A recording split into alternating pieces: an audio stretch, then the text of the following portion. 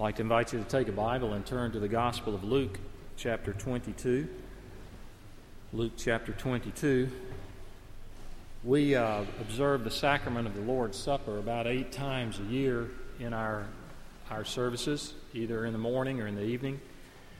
And at least once a year I try to give more of an extended time of teaching about the nature and the purpose of the Lord's Supper, and that's what I intend to do today. So in Luke chapter 22, we come to when Jesus himself instituted the Lord's Supper.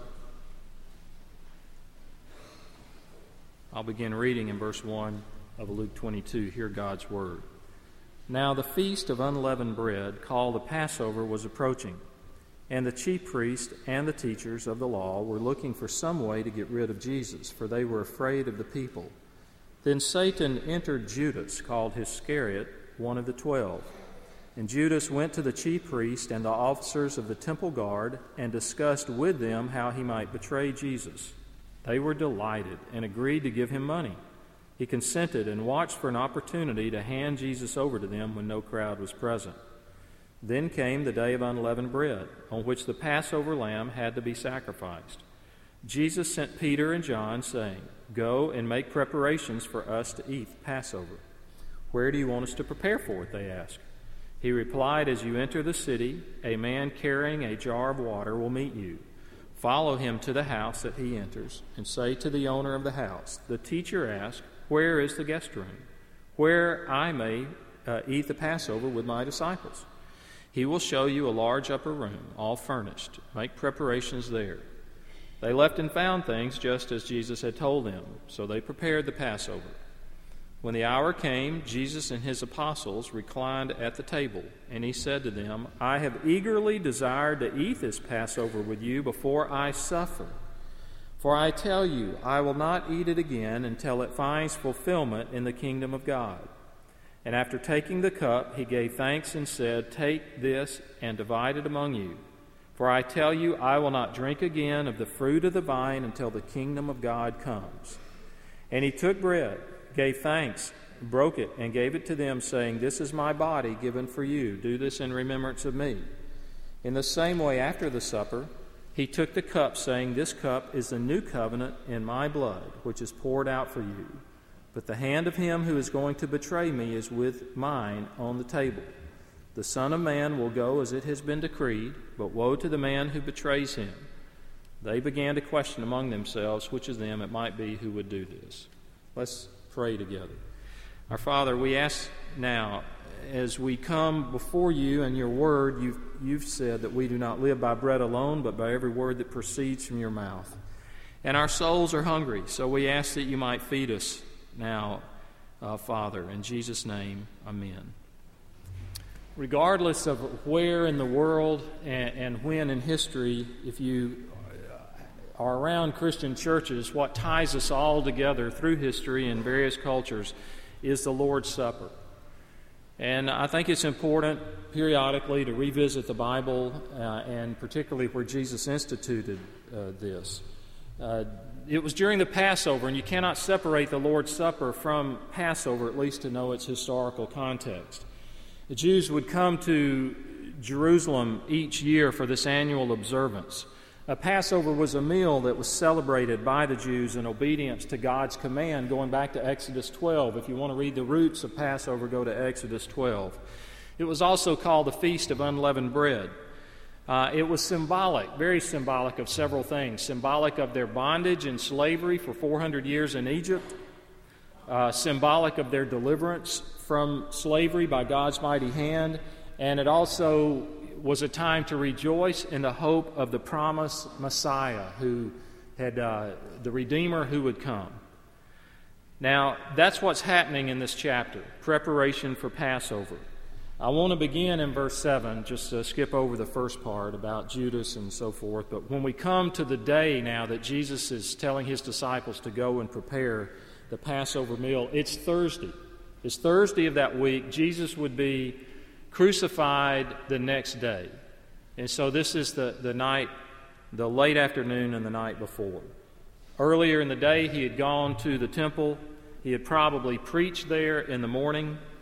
Then later he had sent two of his disciples, Peter and John, into the city. He told them they'd find a man carrying a pitcher of water. That man would guide them to a house where they were to prepare for the Passover meal. Now it's in the evening, and Jesus and his disciples are gathered around a table. It says they are reclining at table. That was the way they would prepare for a meal. They would rest on their left elbow, and on your left side, your feet would be away from the table, your head and your arms would be right up by the table. So Jesus would have been at the head of the table. At the Passover meal, it would be presided over by a host, typically a father or a grandfather or even a rabbi. In this case, Jesus is their teacher. He is the one who will preside over the Passover meal. We can only assume he wanted the fellowship and comfort, especially since he knew what was getting ready to happen the next day, the torturous death he would go through. Now, I don't know about you, but if I've got something I dread happening later in the week, I have a hard time functioning with much joy leading up to that. So we can only imagine what was going through his mind, and yet at that time, he wants the fellowship and the comfort not only of God the Father, but also of these other disciples. Luke doesn't describe the Passover meal in detail. He just mentions that it takes place. But I want to tell you what would have happened from my study and from having watched the Passover by some of our believing Jewish brethren who have demonstrated it. The Passover meal typically would be around 4 cups of wine. And those were kind of the organizing principles. And the first cup was somewhat of a preliminary cup of wine. It was poured. And the host who was presiding over the meal would take that cup. He would give thanks to God, and he would refer to this first cup of wine as the fruit of the vine, the fruit of the vine. And then he would take a mixture of bitter herbs. He would dip those in salt water, and they would pass those around, and everyone at the table would receive a small portion of these bitter herbs. Then a second cup of wine was poured, but no one would drink of it yet. And the host, with that second cup of wine, would remind all the participants there of God's promises that had been given to their ancient ancestor Abraham. The host would recall God's faithfulness at their deliverance, the Exodus from Egypt, of how God gave them the law, the 10 Commandments at Mount Sinai. And then they would sing. They would sing from the Psalms, Psalm 113 and Psalm 114. And they would sing those psalms to express their praise and thanksgiving to God for his mighty acts of power and deliverance from their slavery and bondage in Egypt. Then they would drink that second cup of wine. Then comes the main part of the meal. The host would explain that the bitter herbs that he had passed out earlier, that he had distributed to everyone, that they show forth the bitterness of Israel's affliction in Egypt. And on the table would be unleavened bread. And that was symbolic. The unleavened bread was symbolic of how God had told them to leave Egypt in haste. In that very night of the Passover, they were told to go. And they did not even have time to prepare loaves of leavened bread. And so this bread, this unleavened bread there on the table, is called the bread of affliction. Besides the bread and the herbs, there's also the meat, the lamb, the meat from the Passover lamb, which of course represented how God had passed over the households and spared the lives of the firstborn in the households where the blood of the lamb had been sprinkled on the door frames. And so at that point you would begin eating. And the person presiding would take these 2 large cakes of unleavened bread and he would break them into pieces and he would distribute those. And you'd only receive pieces because that represented your poverty in Egypt, that you were so impoverished that you did not have entire loaves but only pieces. And he would give thanks, and everyone there at the table would take the bitter herbs, and you would put those between the pieces of the unleavened bread, and you would dip that into a puree of dates and raisins and vinegar, and then you would eat that with the Passover lamb. Now, much time would have passed by. I'm going quickly, but this could have taken literally an hour or two up to this point. And then the third cup of wine is poured, and it's called the cup of blessing. And with the cup of blessing, a special prayer of thanksgiving is given. And they remember with gladness how in the desert God had ratified by the blood of bulls his covenant, and Moses and the 70 elders could ascend up to the mountain into the visible presence of God. And they then at the table, the Passover meal, would celebrate the anticipated blessing, and they would eat and drink. Now they come toward the end, and they would sing again. They would sing 2 more psalms. They would sing Psalm 115 and Psalm 118. And a 4th and final cup of wine would be poured. And by this time, their hearts should be filled with praise and gratitude as they had recalled God's deliverance, God's promises of how He had accomplished those in the past, of the Redeemer who was to come. And they would drink the 4th cup of wine. And at that point, the feast would be over. And they would have enjoyed several hours together of joyful and celebratory and spontaneous celebration of God's love. But now, on this night, as they come to the end of the meal, something drastically changes. And when we come to verse 16, Jesus says, I tell you, I will not eat it again until it finds fulfillment in the kingdom of God. And then He takes the cup. This is the 4th cup. The 4th cup after the singing of those last 2 psalms. And He says, take this and divide it among yourselves. For I tell you, I will not drink again of the fruit of the vine until the kingdom of God comes.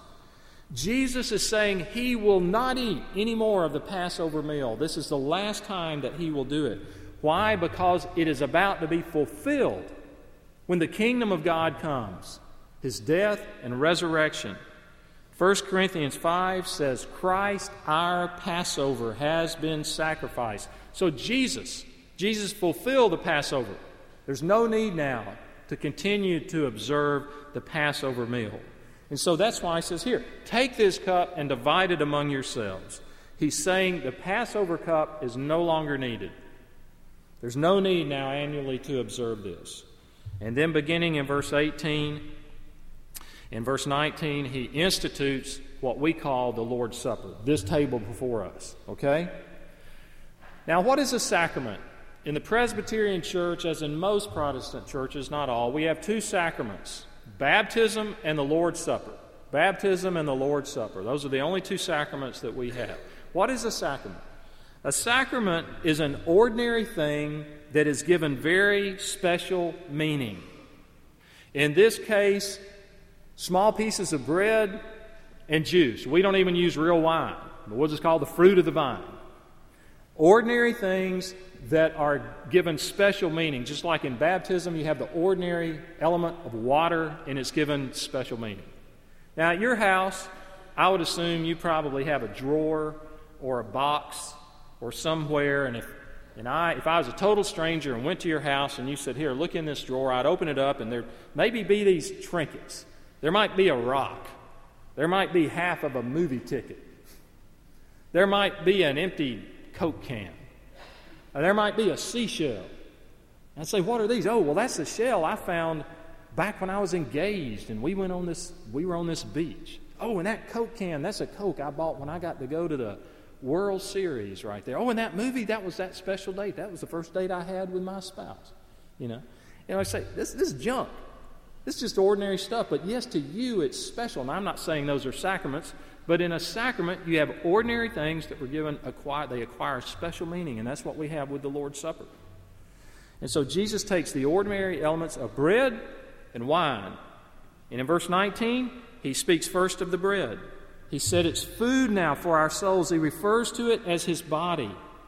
The bread shows us how we are satisfied in Christ since He has paid for our sins.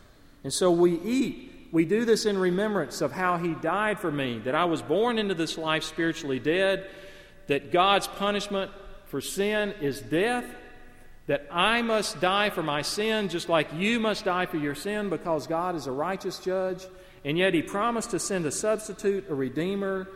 Jesus is God the Son. He became a man. He lived a perfect life.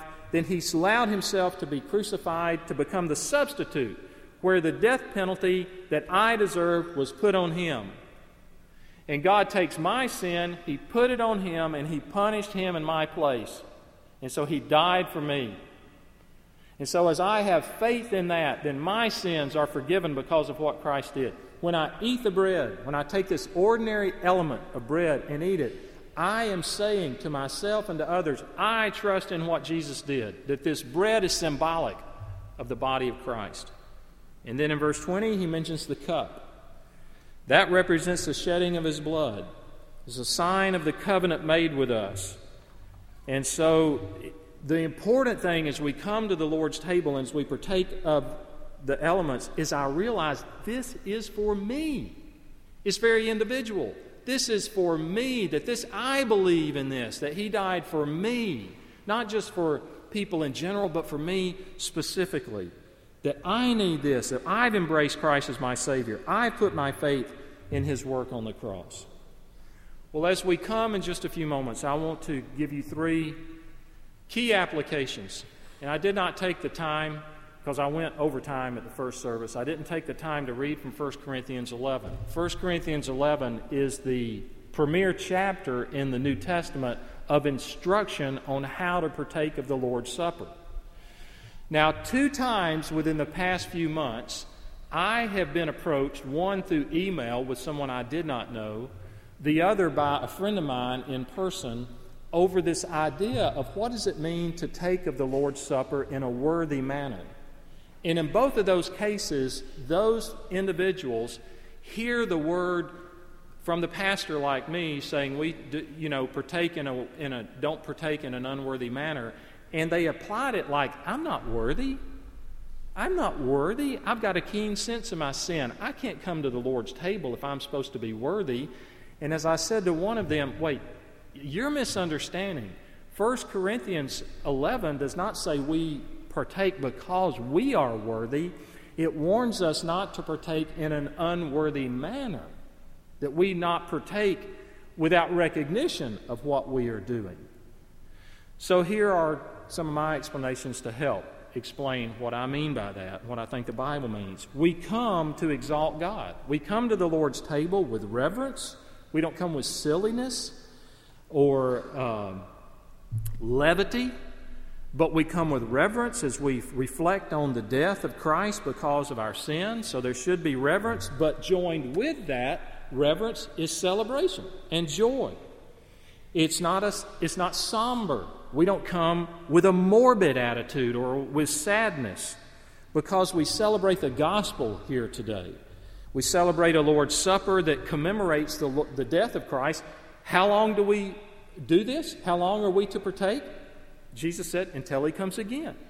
So we think about this as here and now, but we do this because he is coming again. And so that's why we come, not to celebrate a church or celebrate religion or a tradition. We celebrate that Christ has redeemed us. Second application, and that is from 1 Corinthians 11, and that is we are to examine ourselves. It says in verses 26 to 28 of 1 Corinthians 11, therefore whoever eats the bread and drinks the cup of the Lord in an unworthy manner shall be guilty of the body and blood of the Lord. But let a man examine himself, and so let him eat of the bread and drink of the cup. So we are called upon by the Scriptures to examine ourselves as we come to the Lord's Supper. Now, what do we examine? Well, I would just urge you, don't ever be satisfied with where you are in serving Christ. Don't ever be satisfied with where you are in serving Christ. Do be satisfied with your redemption. Do be very satisfied that you can't make yourself more right with God once you are right with him. But don't be satisfied with where you are in your service for Christ. Even the Apostle Paul said, I press on toward the mark. I run the race in such a way that I may win. So we're to examine ourselves before we come to the Lord's table. Now, this is subjective. This will be different for each of us. But let me tell you some of the questions I asked myself yesterday as I was trying not only to prepare for this sermon, but also to prepare to come to the Lord's table this morning. Here's some of the things I asked myself. Is my relationship with God healthy? Am I pursuing holiness? Am I resisting temptation and putting sin to death? Am I growing in my use of the means of grace, like prayer and worship and the Scriptures and obedience? Am I confessing my sins regularly? Am I seeking to present every single aspect of my being as a living sacrifice for God? For those of us that are husbands and fathers, men, are you spiritual leaders in your home? Are you a person of integrity? Am I generous? Do I value people? Do they feel valued by me? Am I praying for others on a regular basis? Have I been a good steward of the time God has given me? Have I used that time to make every opportunity for service to Christ? I attend and lead more funerals than I would than if I was not a pastor. And I rarely walk through a cemetery that I don't try to notice what's written on headstones, footstones, and sometimes you'll see some interesting things written there. Sometimes they're almost humorous. Sometimes they're sad, the death of a child, and so forth. But always, on every footstone I've seen, there's the person's name, and then what's the date? The date is when they were born. Y'all with me? And then the other date to the right is when the person died, and what's between the two dates? A dash. Now that dash represents your life and my life. That little dash right there, that's all my life. And so are you making that dash count in your service to Christ? I try to think about these things in coming to the Lord's table. Does my use of time reflect what I say are the priorities of my life? Does it truly reflect loving God and loving others and serving people? Have I been a good steward of relationships? I'll put them in terms of questions to you. Do you offer words of encouragement to your spouse or your children and your other family members or whatever, your brothers or sisters, your parents? Do you offer words of encouragement to your friends or co-workers? Are your relationships with others healthy? Do you have unresolved conflict with another person? If so, is it in your power to resolve that conflict? What steps can you take before the communion service to do so? Do I have hatred or racism in my heart? Have I said anything unkind and hurtful to another person which I should confess? Have I lied to anyone to whom I can confess? Do I have a Christian friend who loves me enough to caution me about a dangerous activity in my life? Do I have a friend I am losing because I haven't taken the time to nourish my relationship with them? Have you been a good steward of money? Are you being responsible for what God has entrusted to you? Are you being generous? Are you saving appropriate amounts of money so as to be able to give as the Lord leads? Are you desiring so much that you're becoming enslaved to debt? Does my use of money reflect my priorities of putting God first? Are you being a good steward of your relationship with God? I read a survey that said in America, 7 out of 10 people who claim to be Christians say that they need to spend more time on their own personal spiritual matters. Do you prepare your heart for worship? Did you prepare your heart for worship today? Did you pause even to pray or read a psalm or two last night or this morning in preparation? Do you make it a priority to pray each day? Do you seek to meditate on His Word day and night and to love Him with your heart, soul, mind, and strength? Are you putting sin to death? Are you reminding yourself daily of the truths of the gospel and God's grace? Are you about His mission of making disciples of all nations? We could go on and on. So I think that's just a portion of things as we talk about examining ourselves too. We live in a strange state. This is the biblical mode of rededication. Y'all know that term? Many of you know that term, rededicate? That's what we're doing when we come to the Lord's table. Third application. We come to the Lord's table not only to exalt Him, not only having examined ourselves, but last of all and briefly to expect His return. We come contemplating the return of Christ. Does Jesus often seem far away? Well, you know when His return will be, what the word it uses? Soon. Now, I don't know how that translates into days or years or decades or millennia, but I know it's sooner rather than later, and it's going to be sooner than most of us think that it is. So this meal, this sacrament, is a foreshadowing of the great marriage supper of the Lamb that will take place in heaven. In that sense, and I don't mean to be trite, it's an appetizer for a great feast that will come when we are with Him. Do you know Christ today? Another great thing of the Lord's Supper is it should bring us to a point of decision. Because this is for believers. we can't tell you, I can't say who it's for out here. You have to make that call. Are you trusting in Christ? Is your trust in Him? Or are you not? If you've not yet come to faith in Christ, you need to realize you've got the same problem we all have, that we've sinned against God, that sin demands God's punishment, and the punishment is death. There's nothing you can do or I can do to improve ourselves or live some way to earn His merit to overcome your problem of sin. That Jesus chose to become a man. He lived a perfect life. He scored a 100 on God's test, so to speak. And then He allowed Himself to be crucified. He died as a substitute, so He takes the punishment that your sin deserves. And so when you trust in Him, you get His 100. You get His perfect righteousness imputed to you, credited to your account, and then His death on your behalf pays for your sin. When you have faith in Him, you're made a new creature in Christ, and all things become new, and you'll have a desire to follow Him, and you have the promise of heaven. That's what we're talking about. Let's pray together. Our Father, thank You for Christ. Thank You that now as we come to this sacrament that You have ordained, we pray that You would keep Your promise and be with us in a very special way. We didn't invent this. We didn't think it up. But this is from You. And so we submit ourselves to You. We do pray that You would give us each clarity, maybe more clarity than we've ever had, as to whether we are trusting in Christ, whether we truly believe, or whether we are playing games with You or living more of an atheistic, agnostic life than we recognize. In Jesus' name, amen. I invite you to take your order of worship, and the hymn